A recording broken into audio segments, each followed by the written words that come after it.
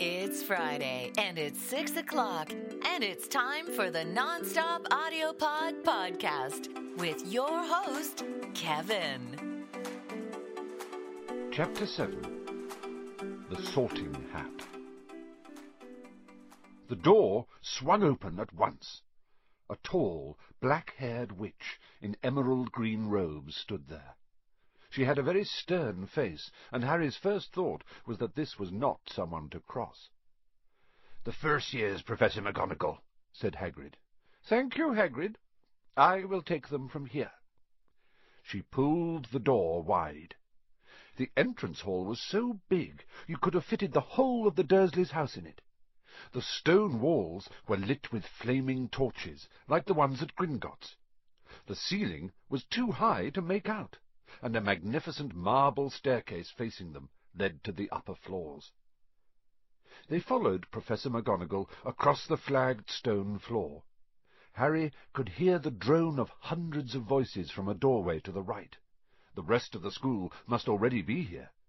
But Professor McGonagall showed the first years into a small empty chamber off the hall. They crowded in, standing rather closer together than they would usually have done, peering about nervously. "Welcome to Hogwarts," said Professor McGonagall. "The start of term banquet will begin shortly. But before you take your seats in the Great Hall, you will be sorted into your houses. The sorting is a very important ceremony, because while you are here, your house will be something like your family within Hogwarts. You will have classes with the rest of your house, sleep in your house dormitory, and spend free time in your house common room. The 4 houses are called Gryffindor, Hufflepuff, Ravenclaw, and Slytherin. Each house has its own noble history, and each has produced outstanding witches and wizards. While you are at Hogwarts, your triumphs will earn your house points, while any rule-breaking will lose house points.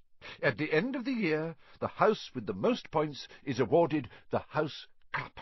A great honour. I hope each of you will be a credit to whichever house becomes yours. The sorting ceremony will take place in a few minutes in front of the rest of the school. I suggest you all smarten yourselves up as much as you can while you are waiting." Her eyes lingered for a moment on Neville's cloak, which was fastened under his left ear, and on Ron's smudged nose. Harry nervously tried to flatten his hair. "I shall return when we are ready for you," said Professor McGonagall. "Please wait quietly." She left the chamber. Harry swallowed. "How exactly do they sort us into houses?" he asked Ron. "Some sort of test, I think. Fred said it hurts a lot, but I think he was joking." Harry's heart gave a horrible jolt. A test? In front of the whole school? But he didn't know any magic yet. What on earth would he have to do? He hadn't expected something like this the moment they arrived. He looked around anxiously, and saw that everyone else looked terrified too. No one was talking much, except Hermione Granger, who was whispering very fast about all the spells she'd learnt, and wondering which one she'd need. Harry tried hard not to listen to her. He had never been more nervous. Never, not even when he'd had to take a school report home to the Dursleys, saying that he had somehow turned his teacher's wig blue. He kept his eyes fixed on the door. Any second now, Professor McGonagall would come back and lead him to his doom. Then something happened which made him jump about a foot in the air. Several people behind him screamed. "What the—" He gasped. So did the people around him. About 20 ghosts had just streamed through the back wall. Pearly white and slightly transparent, they glided across the room, talking to each other and hardly glancing at the first years. They seemed to be arguing. What looked like a fat little monk was saying, "Forgive and forget, I say. We ought to give him a second chance." "My dear Friar, haven't we given Peeves all the chances he deserves? He gives us all a bad name, and, you know, he's not really even a ghost. I say, what are you all doing here?" A ghost wearing a ruff and tights had suddenly noticed the first-years. Nobody answered. "New students," said the fat friar, smiling around at them. "About to be sorted, I suppose?" A few people nodded mutely. "Hope to see you in Hufflepuff," said the friar. "My old house, you know." "Move along now," said a sharp voice. "The sorting ceremony's about to start." Professor McGonagall had returned. One by one the ghosts floated away through the opposite wall. "Now, form a line," Professor McGonagall told the first-years, "and follow me." Feeling oddly as though his legs had turned to lead, Harry got into line behind a boy with sandy hair, with Ron behind him, and they walked out of the chamber, back across the hall, and through a pair of double doors into the great hall. Harry had never even imagined such a strange and splendid place. It was lit by thousands and thousands of candles, which were floating in mid-air over 4 long tables where the rest of the students were sitting. These tables were laid with glittering golden plates and goblets. At the top of the hall was another long table where the teachers were sitting. Professor McGonagall led the first-years up here, so that they came to a halt in a line facing the other students, with the teachers behind them. The hundreds of faces staring at them looked like pale lanterns in the flickering candlelight. Dotted here and there among the students, the ghosts shone misty silver. Mainly to avoid all the staring eyes, Harry looked upwards, and saw a velvety black ceiling dotted with stars. He heard Hermione whisper, "It's bewitched to look like the sky outside. I read about it in Hogwarts, a history." It was hard to believe there was a ceiling there at all, and that the great hall didn't simply open onto the heavens. Harry quickly looked down again as Professor McGonagall silently placed a 4-legged stool in front of the first-years. On top of the stool she put a pointed wizard's hat. This hat was patched and frayed and extremely dirty. Aunt Petunia wouldn't have let it in the house. Maybe they had to try and get a rabbit out of it, Harry thought wildly. That seemed the sort of thing. Noticing that everyone in the hall was now staring at the hat, he stared at it too. For a few seconds there was complete silence. Then the hat twitched. A rip near the brim opened wide like a mouth, and the hat began to sing. "Oh, you may not think I'm pretty, but don't judge on what you see. I'll eat myself if you can find a smarter hat than me. You can keep your bowlers black, your top hats sleek and tall, for I'm the Hogwarts sorting hat, and I can cap them all.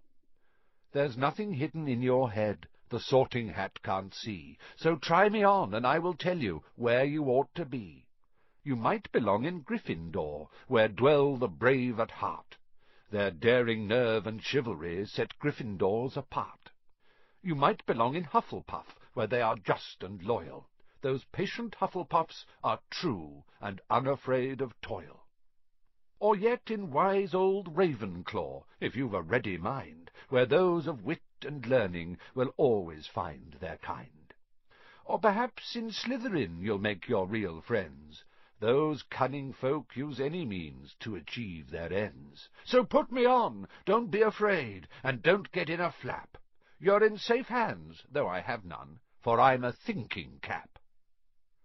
The whole hall burst into applause as the hat finished its song. It bowed to each of the 4 tables, and then became quite still again. "So we've just got to try on the hat," Ron whispered to Harry. "I'll kill Fred. He was going on about wrestling a troll." Harry smiled weakly. Yes, trying on the hat was a lot better than having to do a spell, but he did wish they could have tried it on without everyone watching. The hat seemed to be asking rather a lot. Harry didn't feel brave or quick-witted or any of it at the moment. If only the hat had mentioned a house for people who felt a bit queasy, that would have been the one for him. Professor McGonagall now stepped forward, holding a long roll of parchment. "When I call your name, you will put on the hat and sit on the stool to be sorted," she said. "Abbott, Hannah." A pink-faced girl with blonde pigtails stumbled out of line, put on the hat, which fell right down over her eyes, and sat down. A moment's pause. "Hufflepuff!" shouted the hat. The table on the right cheered and clapped as Hannah went to sit down at the Hufflepuff table. Harry saw the ghost of the fat friar waving merrily at her. "Bones, Susan!" "Hufflepuff!" shouted the hat again, and Susan scuttled off to sit next to Hannah. "Boot, Terry!" "Ravenclaw!" The table second from the left clapped this time. Several Ravenclaws stood up to shake hands with Terry as he joined them. Brocklehurst Mandy went to Ravenclaw too, but Brown Lavender became the first new Gryffindor, and the table on the far left exploded with cheers. Harry could see Ron's twin brothers catcalling. Bulstrode Millicent then became a Slytherin. Perhaps it was Harry's imagination, after all he'd heard about Slytherin, but he thought they looked an unpleasant lot. He was starting to feel definitely sick now. He remembered being picked for teams during sports lessons at his old school. He had always been last to be chosen, not because he was no good, but because no one wanted Dudley to think they liked him. "Finch-Fletchley, Justin. Hufflepuff!" Sometimes, Harry noticed, the hat shouted out the house at once, but at others it took a little while to decide. Finnegan Seamus, the sandy-haired boy next to Harry in the line, sat on the stool for almost a whole minute before the hat declared him a Gryffindor. "Granger Hermione!"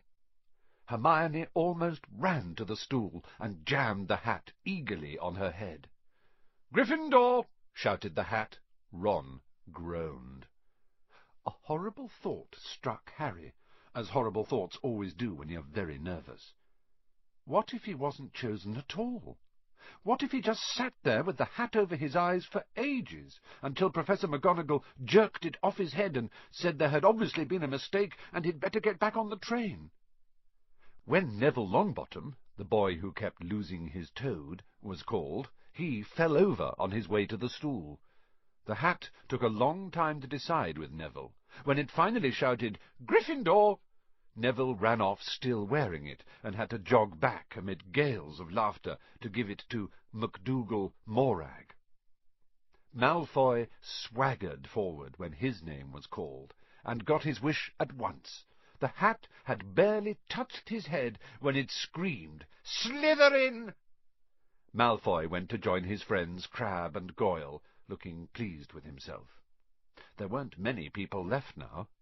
Moon, Knott, Parkinson, then a pair of twin girls, Patil and Patil, then Perks, Sally Ann, and then, at last, Potter, Harry. As Harry stepped forward, whispers suddenly broke out like little hissing fires all over the hall. "Potter, did she say? The Harry Potter?" The last thing Harry saw before the hat dropped over his eyes was the hall full of people craning to get a good look at him. Next second he was looking at the black inside of the hat. He waited. Said a small voice in his ear. "Difficult, very difficult. Plenty of courage, I see. Not a bad mind, either.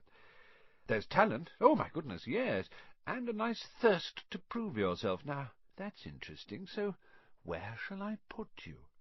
Harry gripped the edges of the stool and thought, "Not Slytherin, not Slytherin."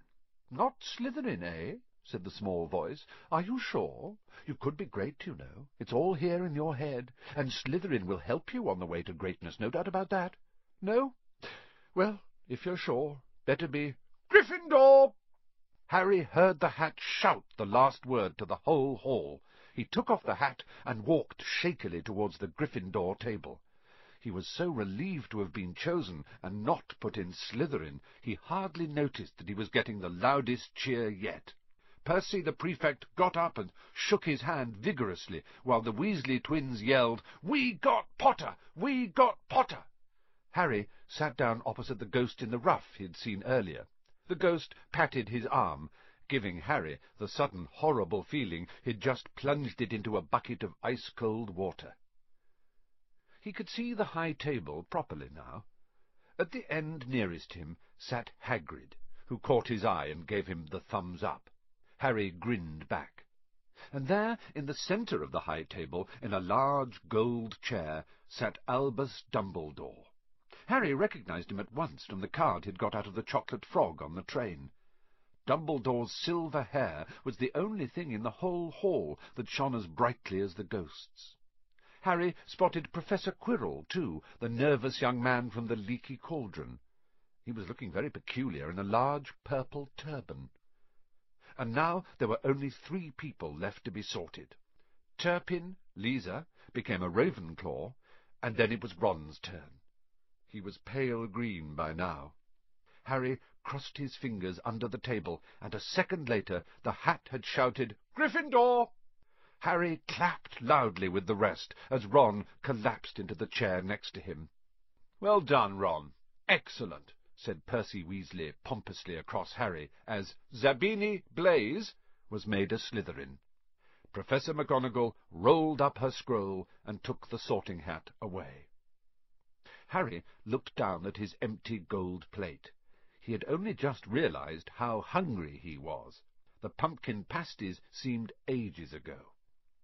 Albus Dumbledore had got to his feet. He was beaming at the students, his arms opened wide, as if nothing could have pleased him more than to see them all there.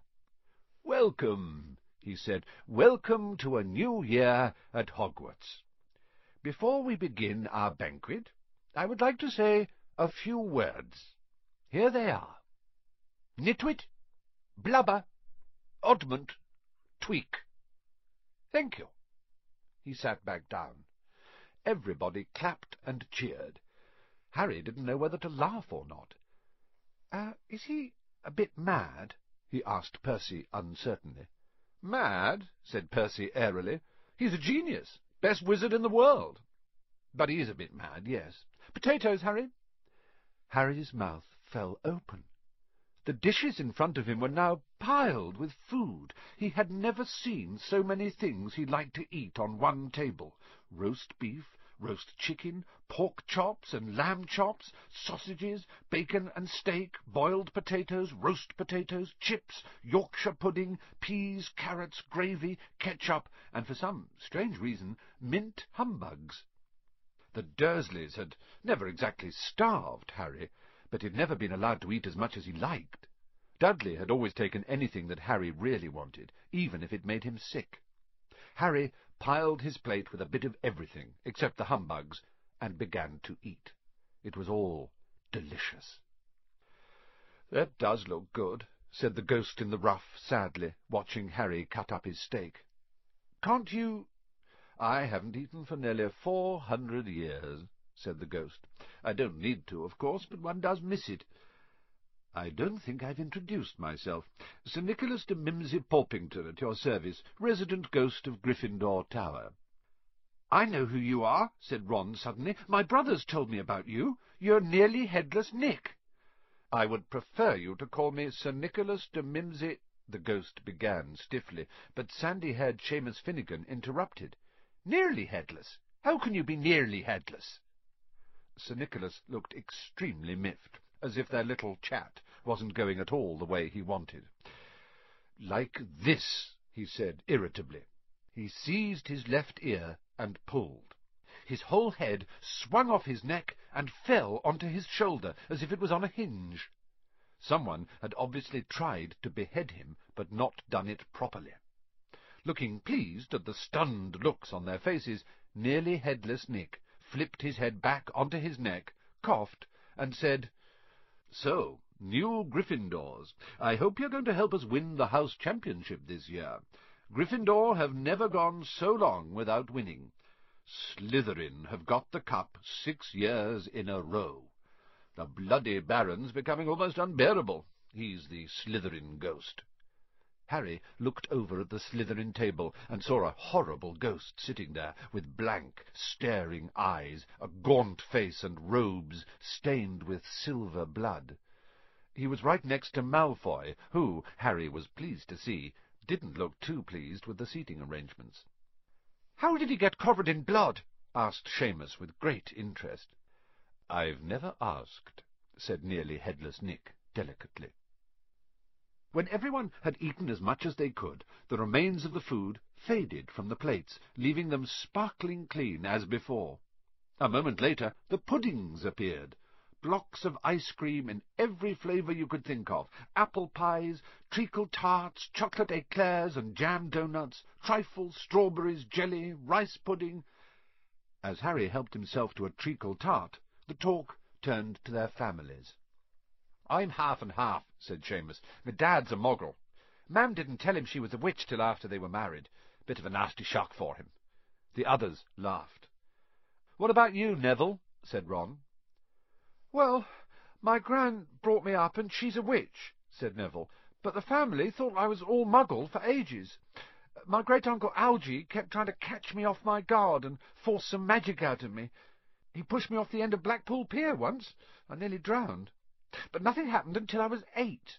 Great-uncle Algy came round for tea, and he was hanging me out of an upstairs window by the ankles when my great-auntie Enid offered him a meringue, and he accidentally let go. But I bounced all the way down the garden and into the road. They were all really pleased. Gran was crying, she was so happy. And you should have seen their faces when I got in here. They thought I might not be magic enough to come, you see. Great-uncle Algy was so pleased he bought me my toad." On Harry's other side, Percy Weasley and Hermione were talking about lessons. "I do hope they start straight away. There's so much to learn. I'm particularly interested in transfiguration, turning something into something else. Of course, it's supposed to be very difficult." "You'll be starting small, just matches into needles and that sort of thing."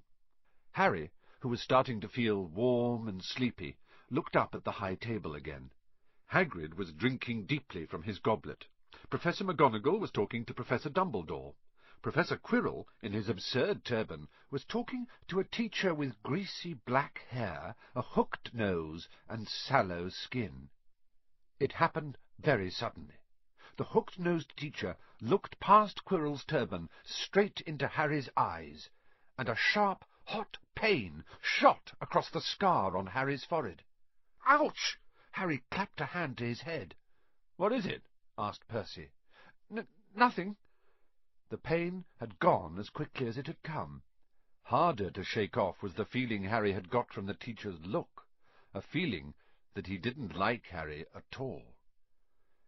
"Who's that teacher talking to Professor Quirrell?" he asked Percy. "Oh, you know Quirrell already, do you? No wonder he's looking so nervous. That's Professor Snape. He teaches potions, but he doesn't want to. Everyone knows he's after Quirrell's job. Knows an awful lot about the dark arts, Snape." Harry watched Snape for a while, but Snape didn't look at him again. At last the puddings, too, disappeared, and Professor Dumbledore got to his feet again. The hall fell silent. "Just a few more words, now we are all fed and watered. I have a few start-of-term notices to give you. First years should note that the forest in the grounds is forbidden to all pupils, and a few of our older students would do well to remember that as well." Dumbledore's twinkling eyes flashed in the direction of the Weasley twins. "I have also been asked by Mr. Filch, the caretaker, to remind you all that no magic should be used between classes in the corridors. Quidditch trials will be held in the second week of term. Anyone interested in playing for their house teams should contact Madam Hooch. And finally, I must tell you that this year the third-floor corridor on the right-hand side is out of bounds to everyone who does not wish to die a very painful death." Harry laughed, but he was one of the few who did. "He's not serious," he muttered to Percy.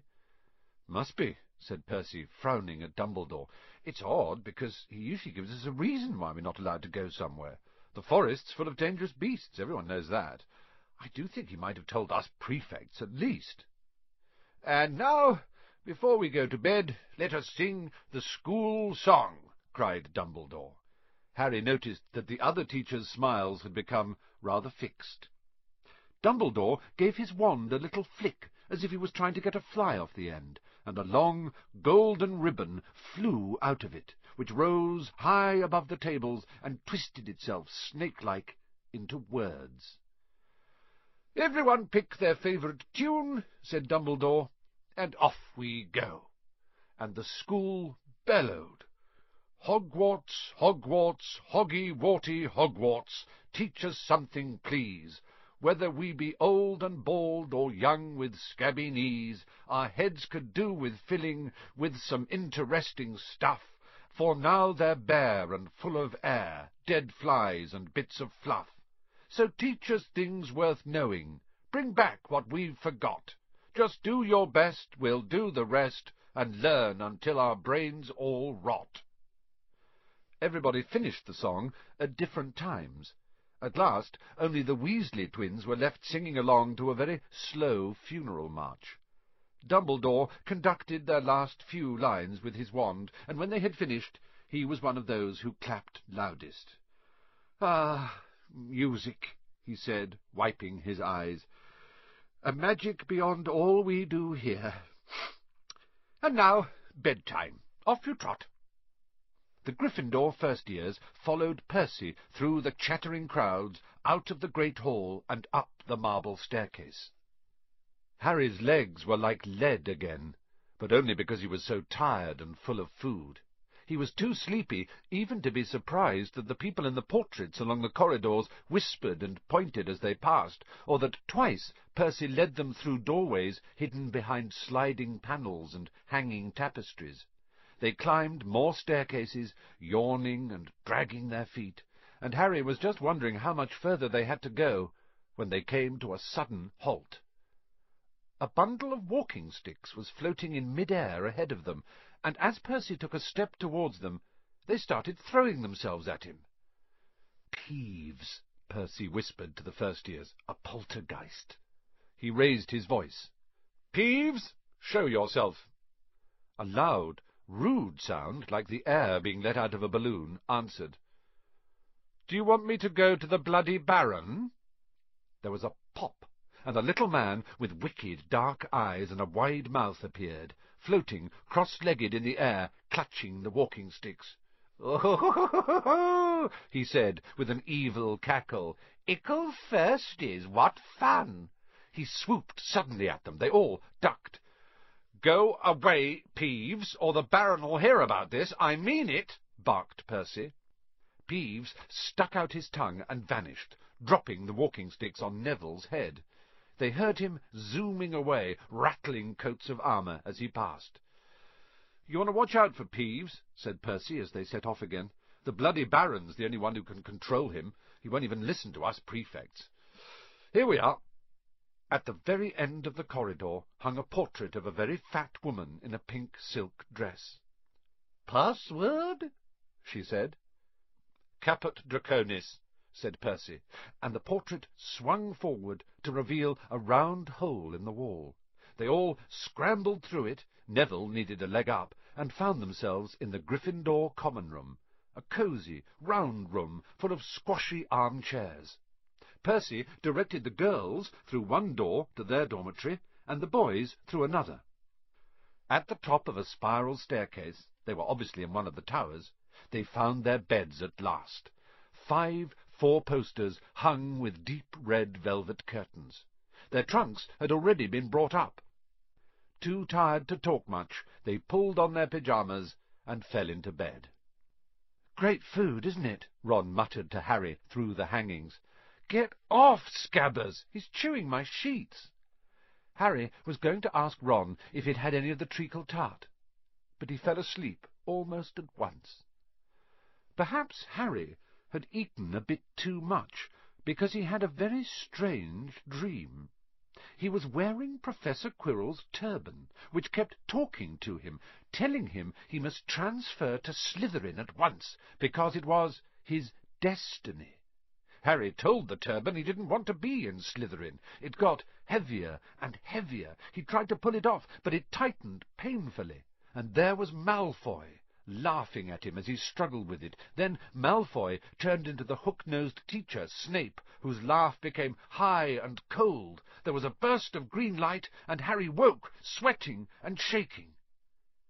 He rolled over and fell asleep again, and when he woke next day, he didn't remember the dream at all.